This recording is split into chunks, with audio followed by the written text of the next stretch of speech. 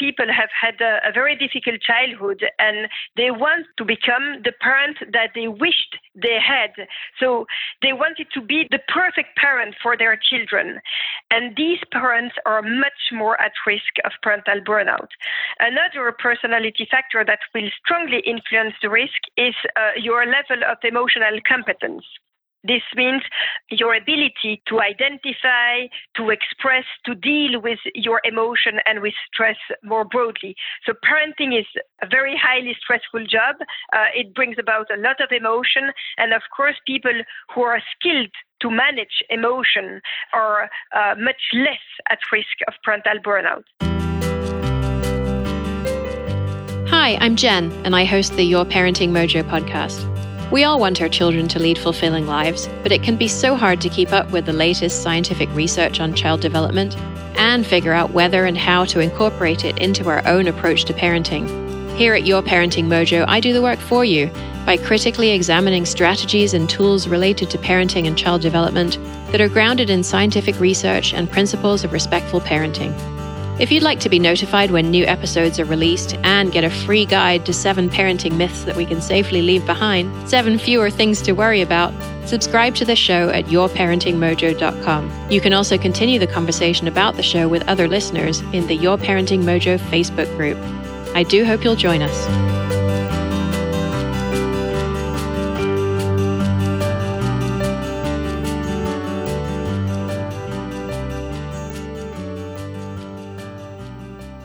So let's meet the people we're talking with today. First up is listener Kelly, who is enrolled in the Taming Your Triggers workshop and who reached out to ask whether I'd be interested in doing this episode on burnout since she's been experiencing it for several months. Kelly's a postdoctoral researcher in the health field in the Netherlands and wanted to know more about how her experience of burnout is impacting her daughter. After we found the leading researchers on this topic, Kelly graciously agreed to join me as a co-interviewer, even though she's an introvert like me and is a little bit nervous about doing it. Welcome, Kelly. Hi, thanks. Thanks for being here. And so here with us today is Dr. Moira Mikulajak, whose bio on her website firstly states that she's the mother of a daughter, Louise, and then secondly states that she's professor of psychology and health at the Catholic University of Louvain, which is now known as UC Louvain in Louvain-la-Neuve. She is a renowned expert in the field of emotional intelligence and has published several reference books on this topic. In 2015, she began a research program on parental burnout in conjunction with UC Louvain professor Isabelle Roskam. Together, they have published their results in several scientific articles and in 2 books, one for parents and one for professionals. And I've read the one for parents, which is currently only available in French, but should be translated soon. With their PhD student, Maria Elena Brianda, they have also developed and validated the first targeted treatment for parental burnout. Welcome, Moira. Thank you, Jen. All right, so I wonder if we could get started with a definition just to make sure that we're all on the same page. Moira, could you please tell us what is parental burnout and how common is it? Yeah, so parental burnout is, like its name indicates, an exhaustion disorder. Parents feel totally exhausted by their parenting role. They feel that just thinking about what they have to do for or with their children make them feel that they've reached the end of their tether. And this exhaustion, which is the first and main symptom, will lead to a second symptom, which is the emotional distancing from one's children. And then the parent will totally lose the pleasure of being with his or her children. And finally, he or she will experience a contrast between the parent he is now and the parent he has been before and wanted to be.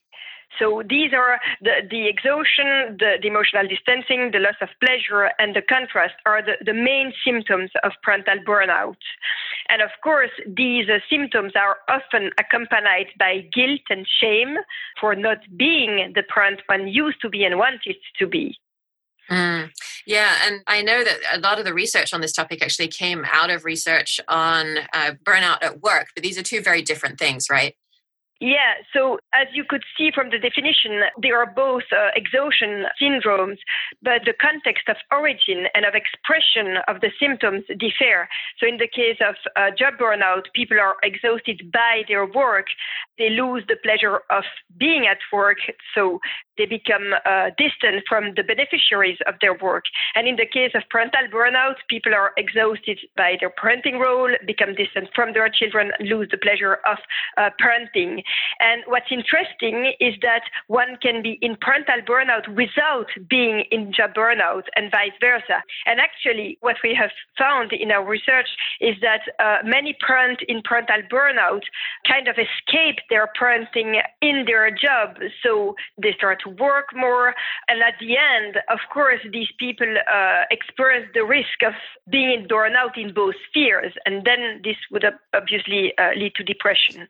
Mm-hmm. Yeah. And Kelly, I think you found that there was some bleed over between the two. And you also mentioned escaping to your job to me as well when we were chatting beforehand, right? Yeah, absolutely. Yes.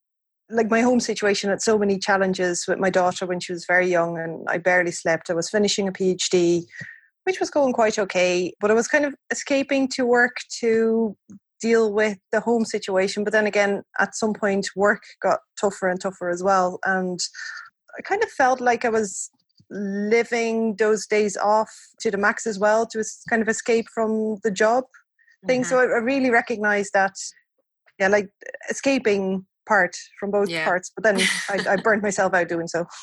And we'll talk more about that in a minute. And I'm wondering about how curious this is. Moira, I've seen in your research numbers of 5 to 6%.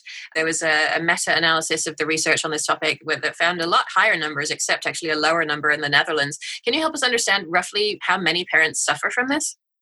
Yeah, so of course, the differing prevalence comes from two factors. First, the cutoff that you use to decide that somebody is in burnout or not. If you change the cutoff, obviously it will change the prevalence.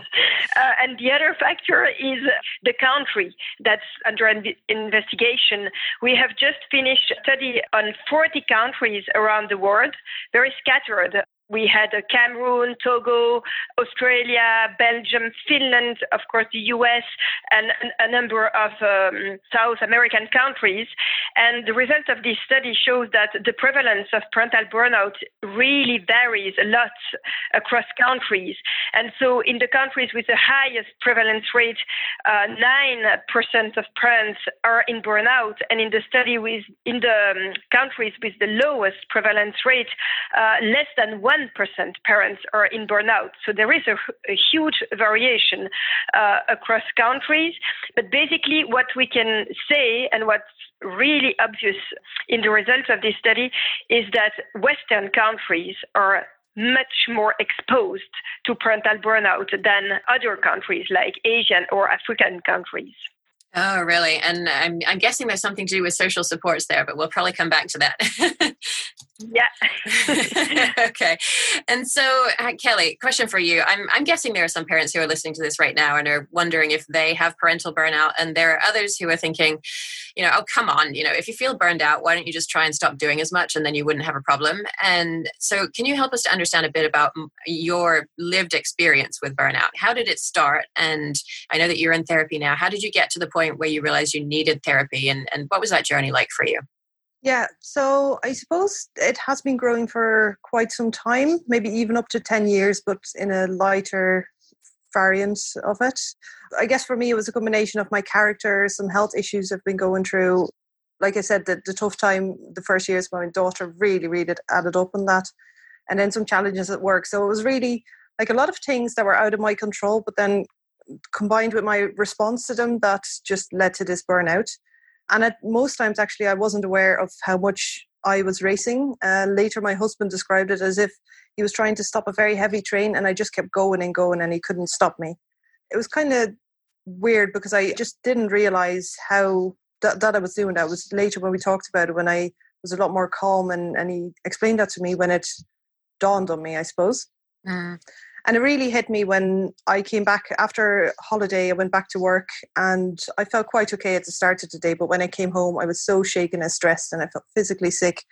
And I just realized how much work was contributing to the story as well.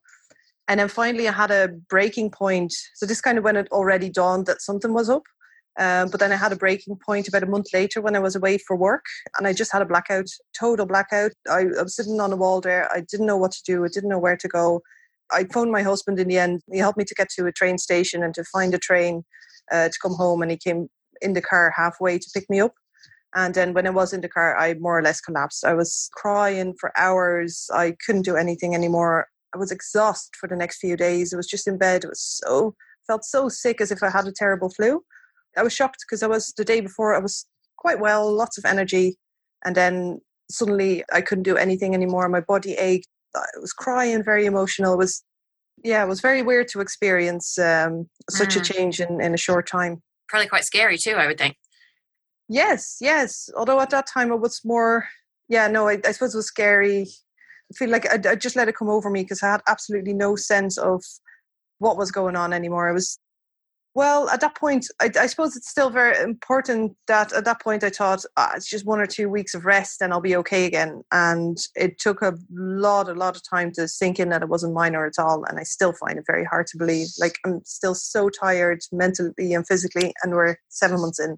I never expected that it would be so tough and big at all. Yeah. And thank you for sharing that very personal experience with us. And if listeners are recognizing themselves in what Kelly's saying, then that could be one experience of it. There's also other potential ways that it can come out. There was one paper that interviewed mothers about their experience of this. And some of them were saying, I didn't recognize myself, even now I don't, to be capable of such strong mood swings and violent with my own children. Another parent was saying, I got so scared and destabilized, I completely stopped feeling confident as a mother. A third one said, I couldn't share this. I was very afraid of other people's judgment and misunderstanding. And I shared these things with Kelly, and she said, no, I didn't feel those so much. There was another one about, keep running fast and sticking to my habits rather than stopping and thinking. And Kelly said, yes, that was me. So different people, it seems, experience burnout in different ways. And Kelly, I know you're curious about the factors that determine the impact of parental burnout on a child as well. I wonder if Moira can speak to that part a little bit. Yeah, Jen, would you mind if I say something before going to that? Something about cortisol, because I think these are new findings that have just been accepted for publication, so you could not have found them, but they are very relevant related to what Kelly said. Do you mind if I say something? Please do.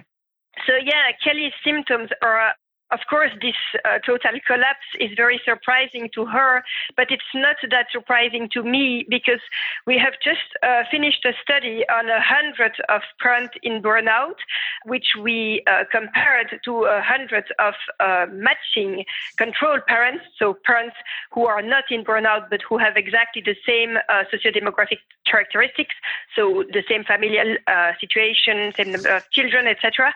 And what we looked at was the hair cortisol. So hair cortisol gives you an idea of the level of cortisol, so the stress hormone that the person has released over the last 3 months. So it gives you an objective idea of how much the person was stressed over the last 3 months. And what we found was that the level of cortisol of parents in burnout was twice as high as control parents. And the level of cortisol of burnout parents was even higher than the level of cortisol of people suffering from severe chronic pain. It was also higher than the level of cortisol of persons who are victims of marital abuse. So this means that parents in burnout are under a tremendously high amount of stress. And so at the end, this level of stress finally damages the body to the point where the hypothalamic pituitary axis, which is the adrenal axis, which is the axis that secretes cortisol, will totally collapse. And at that point, the parent will not have any energy anymore, because cortisol is what gives you energy. And when you are under stress, you secrete more cortisol. But at the end, when your axis is broken, you cannot secrete any cortisol. So you don't have any energy to face life. So that's why these people totally collapse and cannot wake up the next morning. I mean, they can open their eyes, obviously, but they do not have energy to just get out of their bed. So that's probably what Kelly went through, the breakdown of her HPA axis. I can add something to that, Moira, that makes sense looking back now, because I had a very important big presentation about 2 hours before that. And when the adrenaline settled down, that was the point where this blackout happened. So looking back, yes, that makes total sense. Just at that point, I didn't yet. And so what we're wondering from that, I mean, that experience, it's incredibly difficult to deal with. And of course, what we're trying to do as we're going through this is raise a child. And Kelly's fortunate that she has a partner on hand who can help with that. And obviously is a partner in that. But there are many parents who are facing this who are on their own with their children. And so what kind of impacts does this have on a child? So in fact, when the parent is only exhausted, parental burnout mostly has effect on the parent and not on the children. But parental burnout starts to have effect on children when the parent becomes emotionally distant. So when the second symptom kicks in. And emotional distancing will bring about either neglect or violence, be it verbal or physical, or a combination of both neglect and violence. And it is really the neglect and violence that will have an impact on the child. And obviously, as you can imagine, these are most damaging if the partner or the spouse is also burned out or is never or rarely at home because he or she is working too much. So the effects of parental burnout on the children are mitigated by the support or the presence of the partner. If the partner is okay, he or she can compensate, and the child will be affected, might be affected, but not as much as if the parent is alone with the children. And so the way to reduce the impact of burnout on the children is, of course, to try to elicitate support if one does not have a partner or a spouse, to reduce the time that one will spend with one's children, and so reduce the likelihood of either neglect or violence. But how if I am alone with my daughter? So I take the majority of the care for my daughter by myself. How can I mitigate the negative effects then if I am alone? And obviously in the current situation with Corona, a lot of support is not possible, or in our case at the moment, actually none. What can I do then? Yeah, so that's indeed a tricky situation, and the coronavirus makes it even trickier because usually you could elicit the support from neighbors or from a babysitter or from other people in the network. So in this situation, the most important would be the balance between your needs and those of your child. So obviously your child needs you. I don't know, how old is she? 2.5.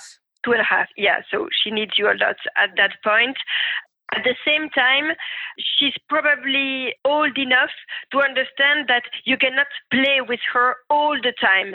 And maybe you could explain her that you will play with her or do something with her for a moment, and then you will need time on your own, and you'll put her in front of TV or in the garden to play if you have a garden, or on an phone.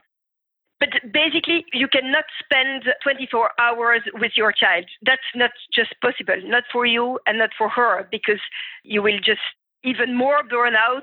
That's not possible, and she will feel it.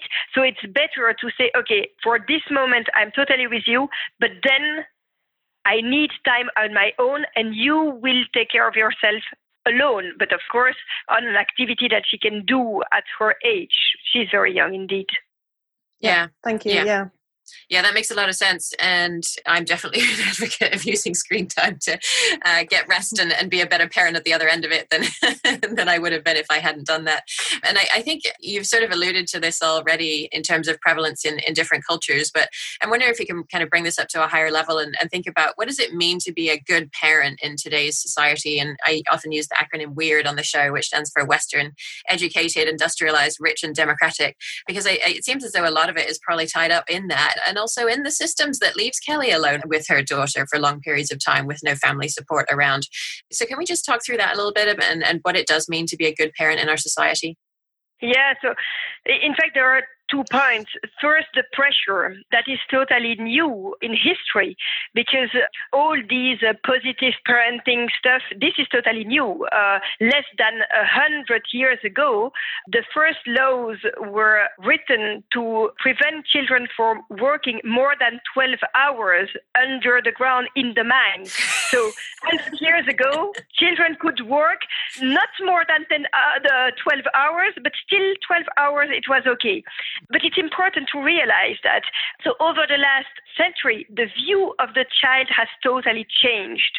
Now the interest of the child is above everything, and parents are subordinated to the child's best interest.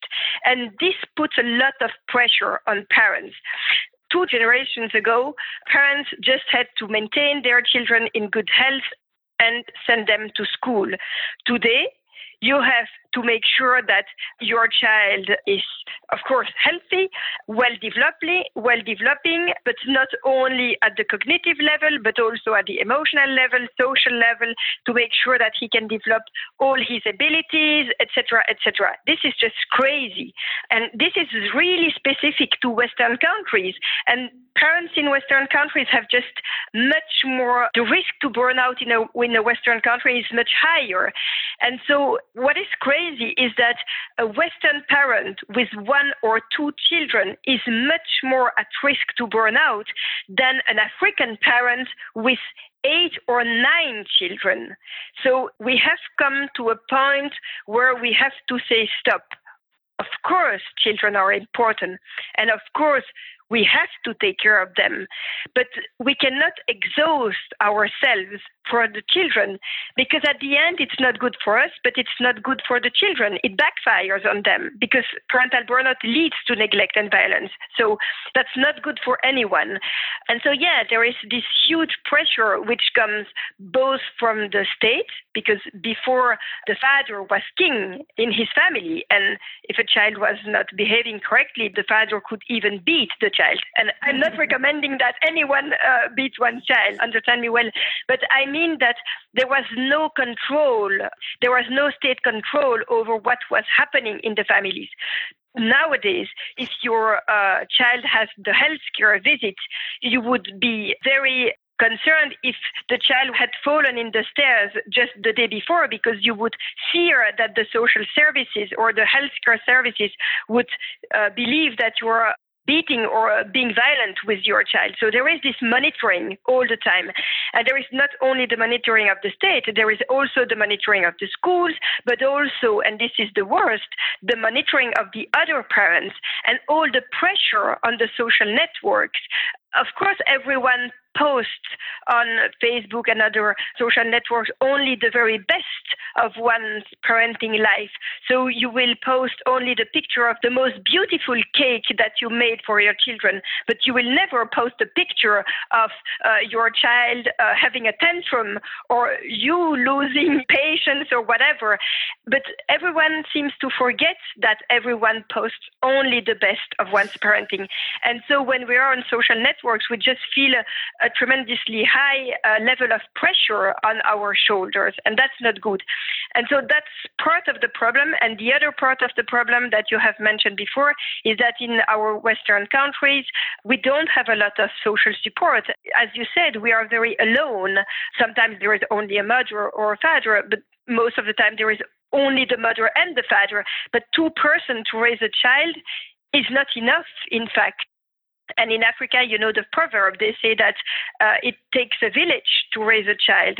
And this means that we need social support to deal with the pressure and the stress of parenting. And Western parents are quite left alone in this task. Mm-hmm. Yeah, and I just want to contrast that with something that I read from that paper that interviewed mothers about their experience of parental burnout. One of the respondents said, I am the one who is responsible for what they will be later. What they will become depends on what I do now. And it's so clear the weight that this person feels on their shoulders, and that motherhood is the primary purpose of her life, and raising these children to achieve the goals that she set for them is her meaning in life. And that's such a different scenario from the way we've raised children historically and the way that people around the world raise children today. Exactly. Yeah. Exactly. What's crazy is that, of course, parenting influences the child's development. This is obvious, but it's only a part of the influence. School, the society, the grandparents, the neighbors, there are many, many influences. And of course, we cannot forget that genes have a huge influence. So a lot of things are already set up from the very beginning in the child's genes. So the environment has only partial control over what the child will become. We just put too much pressures on our shoulders as parents because we can only influence a portion of our children's development. Yeah, for sure. And there's a pressure to feel as though we are responsible for much more than that, which I think is a big factor. And so I wonder what some risk factors are for parental burnout. And I found a whole host of them from the literature. I wonder if you can maybe tell us about what are some of the most important ones that you see? So there are indeed a number of factors that increase the risk of parental burnout. So some factors very slightly increase the risk. For instance, the number of children. You might believe that if you have 5 children, your risk to burnout is much more important than if you have only 1. No, it's just slightly increased risk to have 5 children. Another factor that has a very small effect, in spite of what we could think, is the particularities of the child. So if you have a child with learning difficulties or a difficult child, that slightly increases your risk. But there are a number of other factors that weight more heavily on the balance. And these are first the personality of the parent. And one of the major risk factors is parental perfectionism. You may have, some people have had a very difficult childhood and they want to become the parent that they wished they had. So they wanted to be the perfect parent for their children. And these parents are much more at risk of parental burnout. Another personality factor that will strongly influence the risk is your level of emotional competence.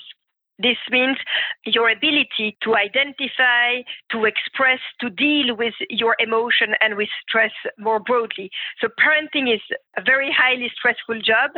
It brings about a lot of emotion. And of course, people who are skilled to manage emotion are much less at risk of parental burnout. Beyond the personality of the parent, another factor that will heavily influence the risk of parental burnout is the quality of what we call the co-parenting, the quality of the team that you form with your partner. If you support each other, either concretely or emotionally, if you agree on the educational values, if you value what your partner or spouse bring to the children, this will decrease the risk of parental burnout. If, on the contrary, you are not supported by your partner, nor concretely, nor emotionally, if your partner denigrates you, if your partner and you are never in agreement on the educational values, that will increase your level of parental burnout. Another important factor is the quality of the child rearing practices. A factor that will strongly increase the risk of parental burnout is inconsistency. For example, if one day I say, okay, you can have 10 candies, and the next day I say, no, I said it's 1 candy a day. If the rules vary all the time, the child knows it, and he will ask until you give in. And so you will be much more exhausted at the end. But of course, as you can see, there are some vicious circles in that if I'm exhausted, and if my child asks again and again for another candy, at the end, I will say, yeah, okay, you know what? Yeah, just take your candy. Take the whole box if you want. And then it will be much more difficult to be consistent again. And so exhaustion brings inconsistency. Inconsistency increases exhaustion in a vicious circle. Personality factors, co-parenting factors, child rearing practices, are factors that weigh heavily on the balance and that strongly influence the risk of parental burnout. Another factor that weighs heavily in Western countries, but not in other countries, is leisure time or time for oneself. Western parents need time to just relax, time for themselves, time to take care of themselves without taking care of the children. And when a Western parent lacks of that time, it strongly increases the risk of parental burnout. So that's a factor that is really specific to Western parents. But at the end, the important thing to understand is that even though each of these factors that I have cited can increase the risk of parental burnout, no factor is sufficient in itself. So what really brings about parental burnout is an imbalance between all the factors that increase parental stress and the factors that decrease it. We all have factors, whether they are personality factors or situational factors that increase our parenting stress, and we have factors that decrease it. And usually when we are feeling okay in our parenting, this means that we have more factors that alleviate parenting stress, or at least as many factors that alleviate it as factors that increase it. And the common point between all parents in burnout is that they've had for too long too many factors that increase parenting stress and not enough resources to compensate for that effect. And so they are in severe and chronic imbalance between stressors and resources. And that's really the root of parental burnout. Can I ask something here? The risk factors that you mentioned here, I definitely recognize, but I also recognize them as factors that exacerbate the situation. For example, the parenting strategies definitely got worse in my first few months of my burnout, and that made the situation with my daughter a lot more difficult as well. So I'm wondering here, to what degree are you sure of the cause and effect here? Is it really a causative effect, or is there an association? So some factors are definitely causal, but this does not mean that they cannot become the consequences that will in turn. So as I said, there are really vicious circles.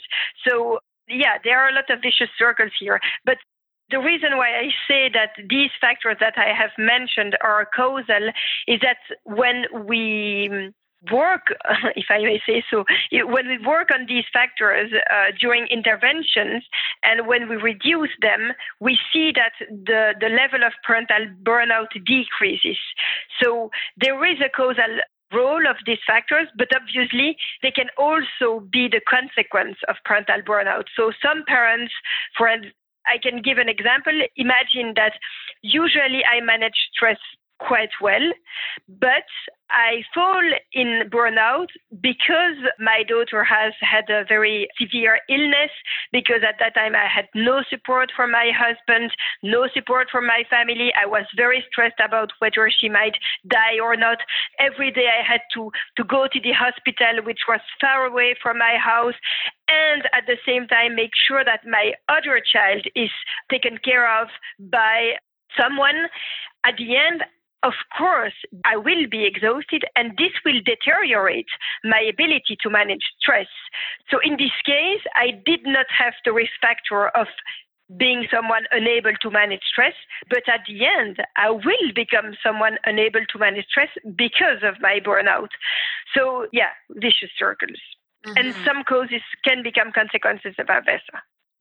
Yeah, that makes sense. And I'm wondering if we can bring this up a level. We've talked a lot about kind of individual factors, and you mentioned how perfectionism and the person's personality related to that is a big factor here.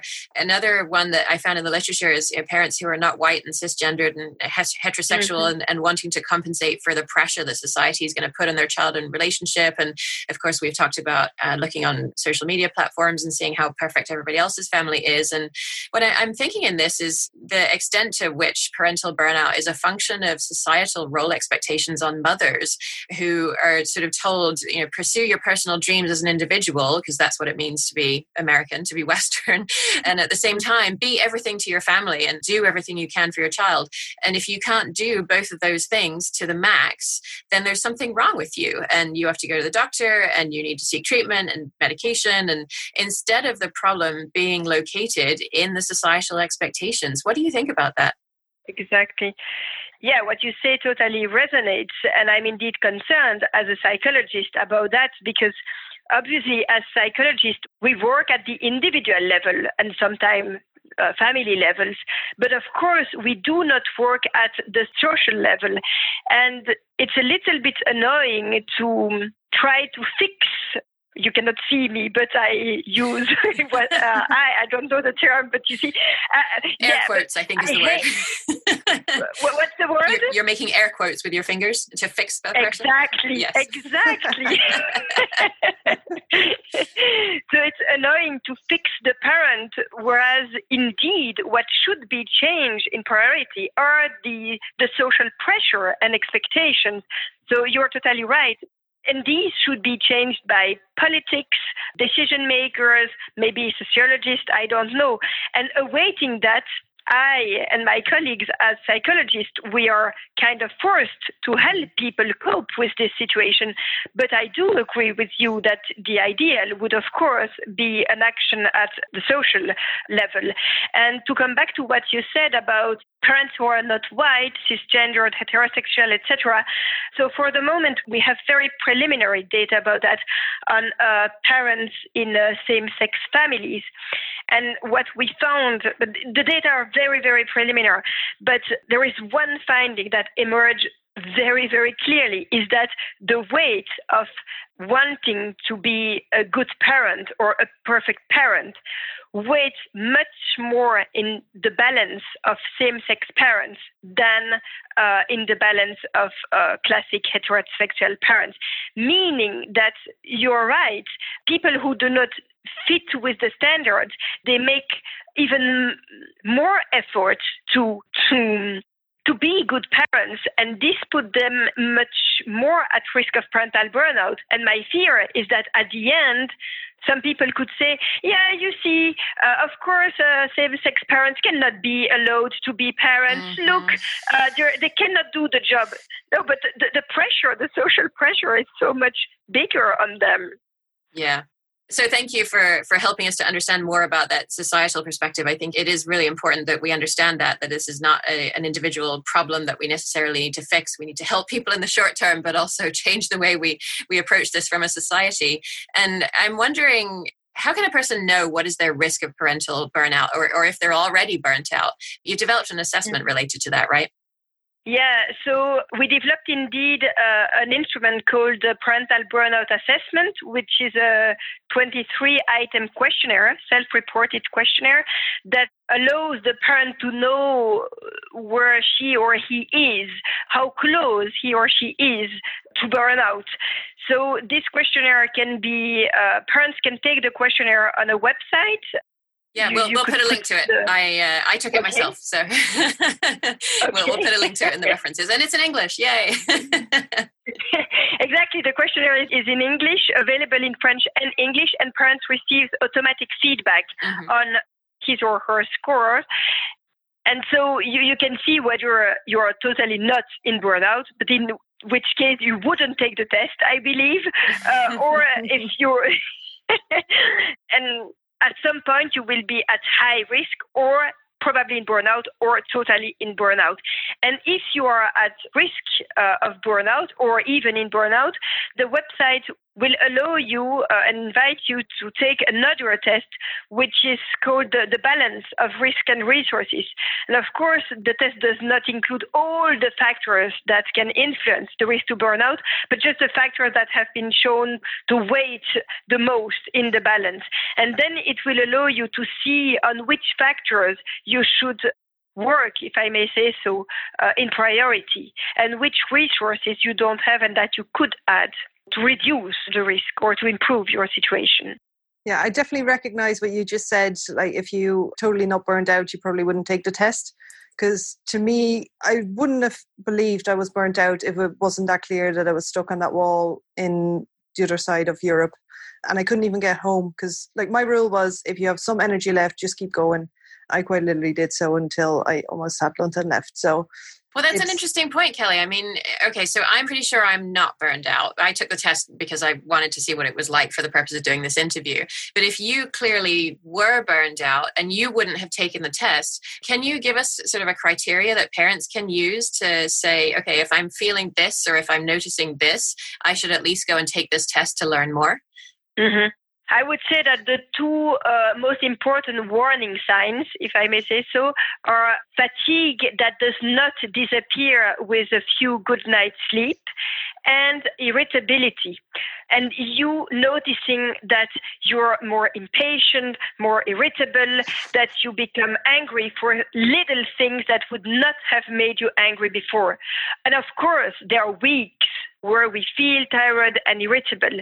But if the situation persists for 2 or 3 weeks, then you should, and if you observe that it's especially the case when you're with your kids and not the case when you're at work, if you feel tired, irritable, especially when you are at home and not when you are at work, then it's a good sign that you might want to take the test.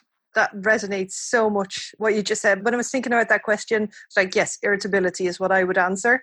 And then I also noticed that you see that a lot more at home because you're just so much more yourself than at work. At work, you keep on a mask to a certain degree and you pretend to be the nice person. And at home, everything comes out, especially children, or amongst children, because they can just press your buttons so well.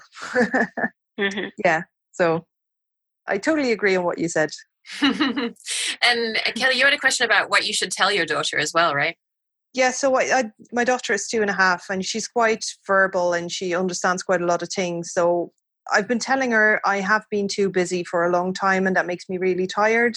But I also notice it gets her confused sometimes because, like, obviously you go to sleep when you're tired because that's what I always tell her, or you take a rest when you're tired.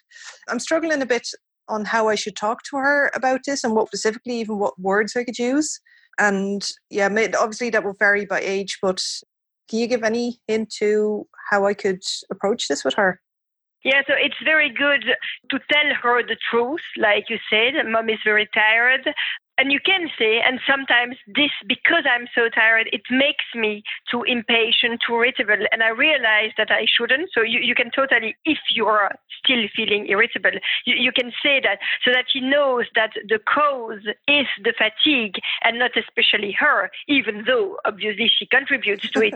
But that's important. So I will come back to your specific situation in a moment.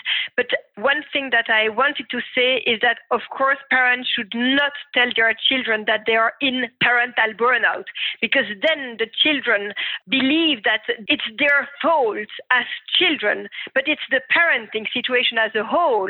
It's this imbalance between risk and resources, and not only the children. Even if you have a very difficult child, a difficult child alone cannot lead a parent to burn out. So not if there are enough resources to compensate. So the word parental burnout should not be employed in front of children. So that's the first thing.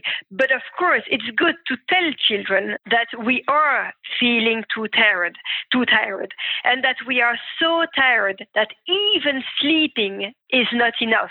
Because then children can relate, because when children are tired, we send them to bed.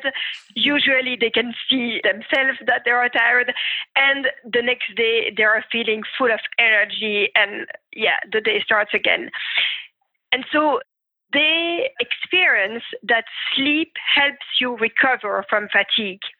And we can explain them that we have been so tired, that even sleeping doesn't help.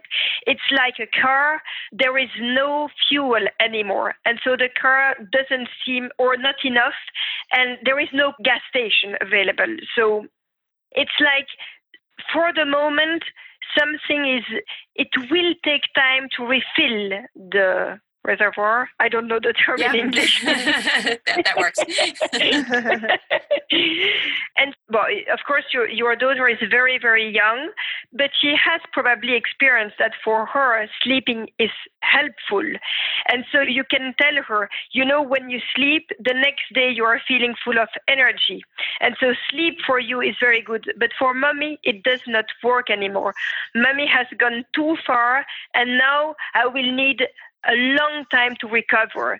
You see, and I'm feeling, even when I wake up, I'm already as tired as you are feeling at the very end of the day.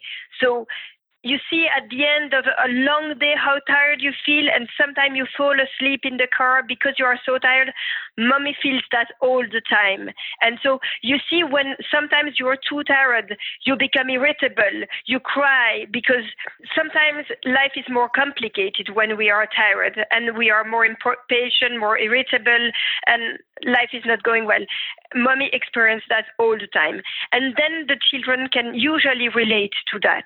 Of course, 2.5 years is very young, but I suspect that if you say that she's very verbal and clever, she will probably understand that.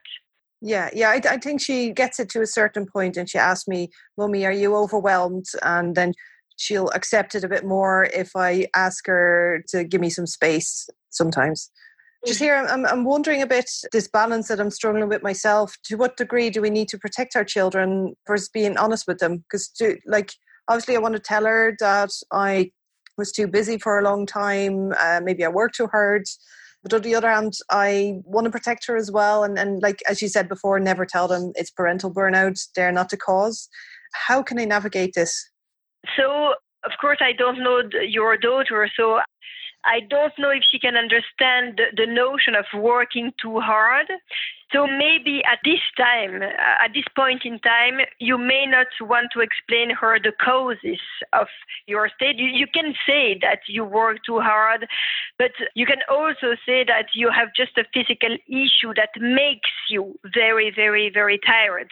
She does not need at this point to know all the causes, because maybe that's too difficult to understand for her. So I would just concentrate on the current symptoms, and maybe, if you could draw, I don't know the term in English. The term in French, Jen, is bricolage, to show her a kind of battery, to draw. Yeah. But even better than drawing, a battery where you can go from full battery, it's all green, to a very low battery, and that's all red. And explain the child that over the day, your energy fluctuates, and at some point you are all green, and that's moments when you will have energy to play with her, when you will be good, and at other moments, your level of energy is very low, it's in the red, and at that moment, it's very hard for you to have the energy to play, and at that moment, it's best for both of you if she can watch a little TV, play a little bit in the garden, play with her dolls, and then explain her that this helps you to refill the level of energy, so that then you can move the cursor again a little bit to the green, so that she can see that her efforts to give you some space, it works, because then you recover a little bit. Interesting that you say that, because we have a bucket at home and I have little felt balls in there, and they're called Mummy's energy balls.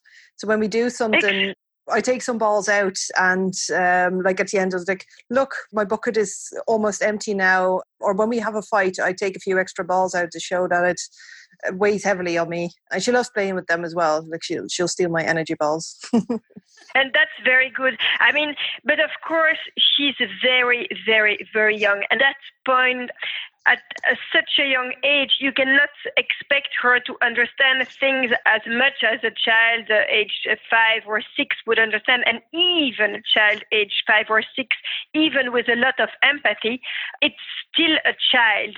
And so our children can only protect us to a certain extent.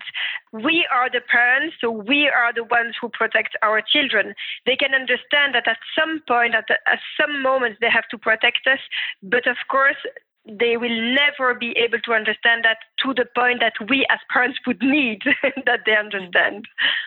Yeah. So it will always be frustrating. I mean, even if you use very good metaphors as you use, because it's exactly what you do exactly what you should do, but she's only 2.5 years. So yeah. And so that sort of brings us to where we're heading towards, which is once we can understand that this is an issue for us and we can talk with our family about it, talk with our child about it, while we're working on societal change so that we don't feel as though we have to fulfill these crazy expectations. What treatments are available for parental burnout that you've seen to be effective? So from what we've seen from our research, parents in burnout do need 2 things to recover. First, to be listened. in a truly authentic, non-judgmental way. Because our friends, some will understand that we are tired. Others will say, yeah, but just ignore her. Just keep going. It's not that bad.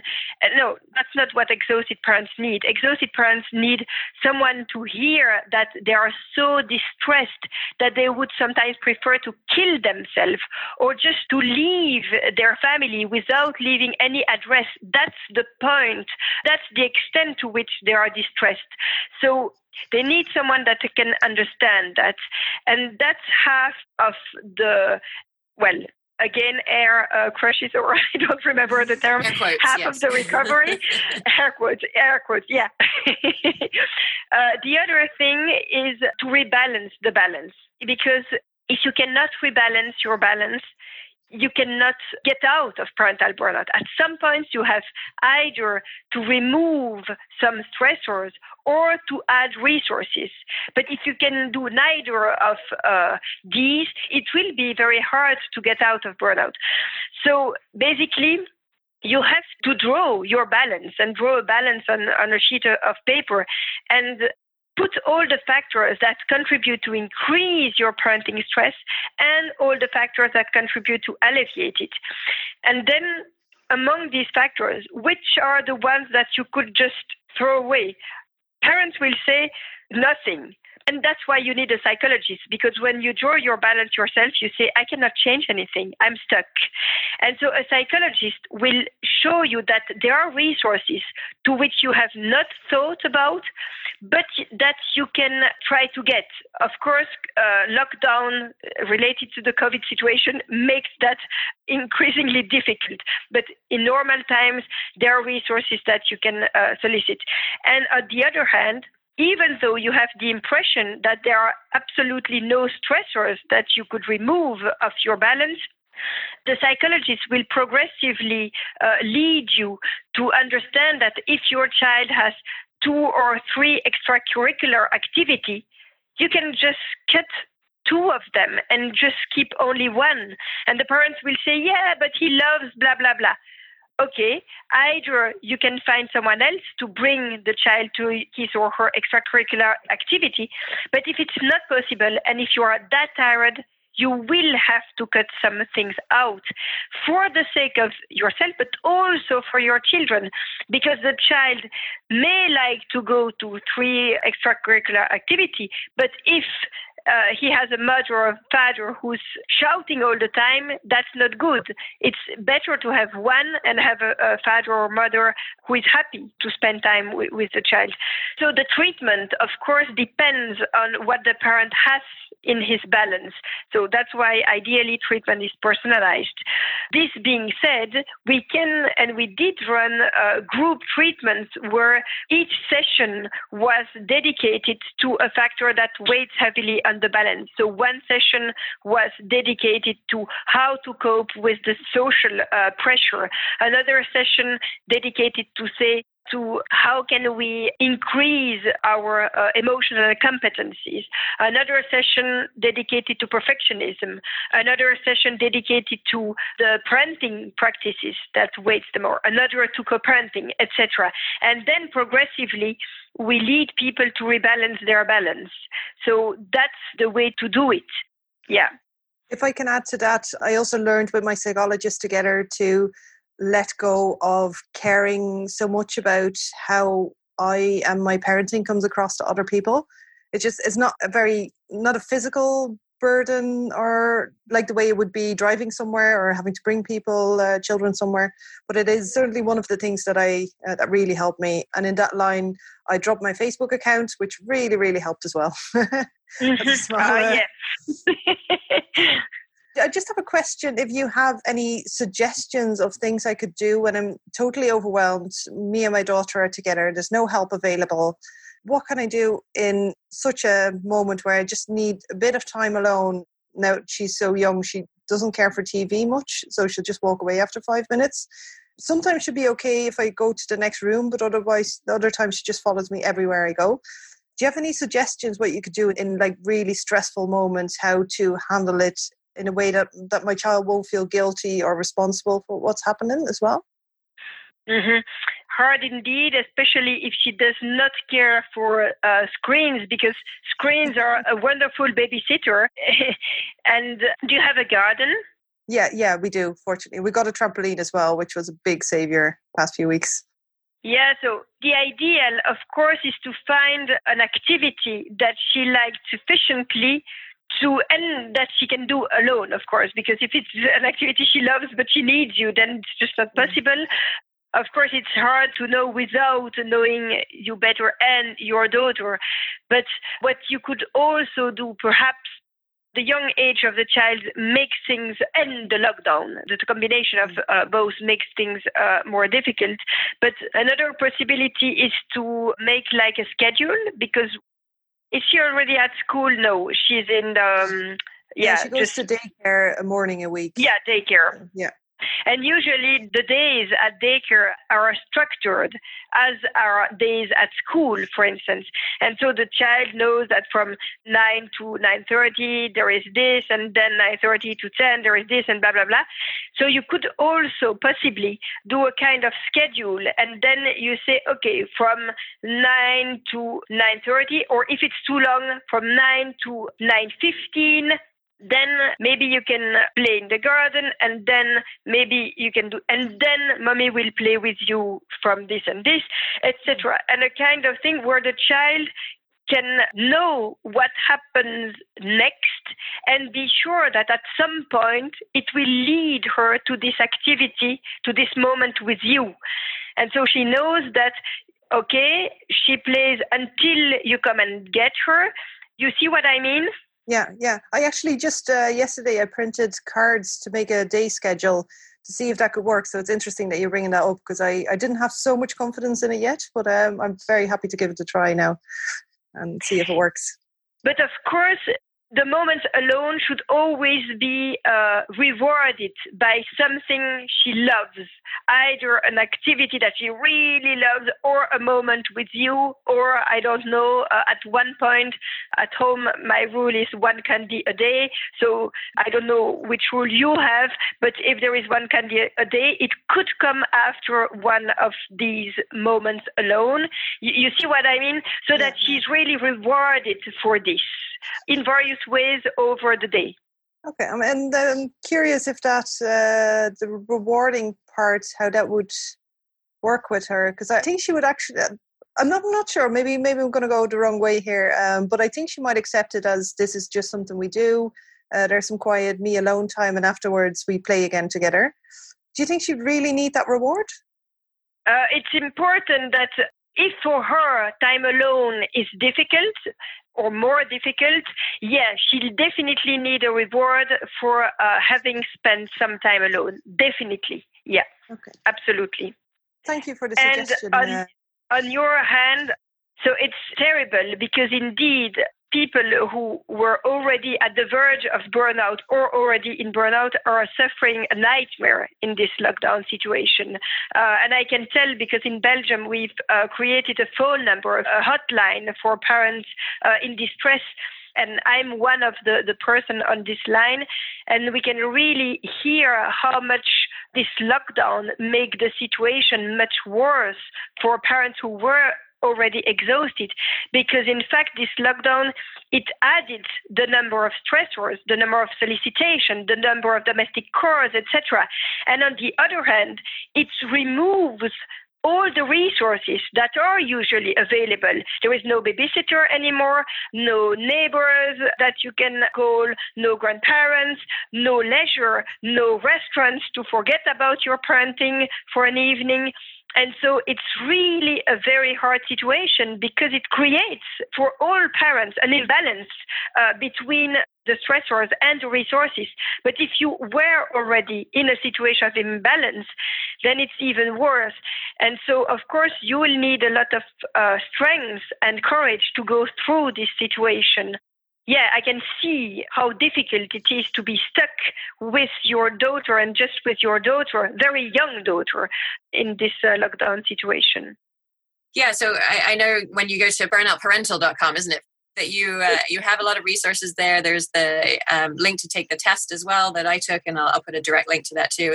And also the phone number that you mentioned. And I assume the advice is in French, and that resource is available for French speakers.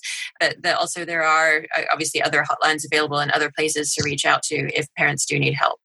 So Kelly, I just wanted to thank you for having the courage to reach out and request this topic and working with me to figure out who we wanted to talk to, and that we found, obviously, one of the preeminent leaders in the field, and for coming on and sharing your experience. And I'm really grateful that we were able to do this.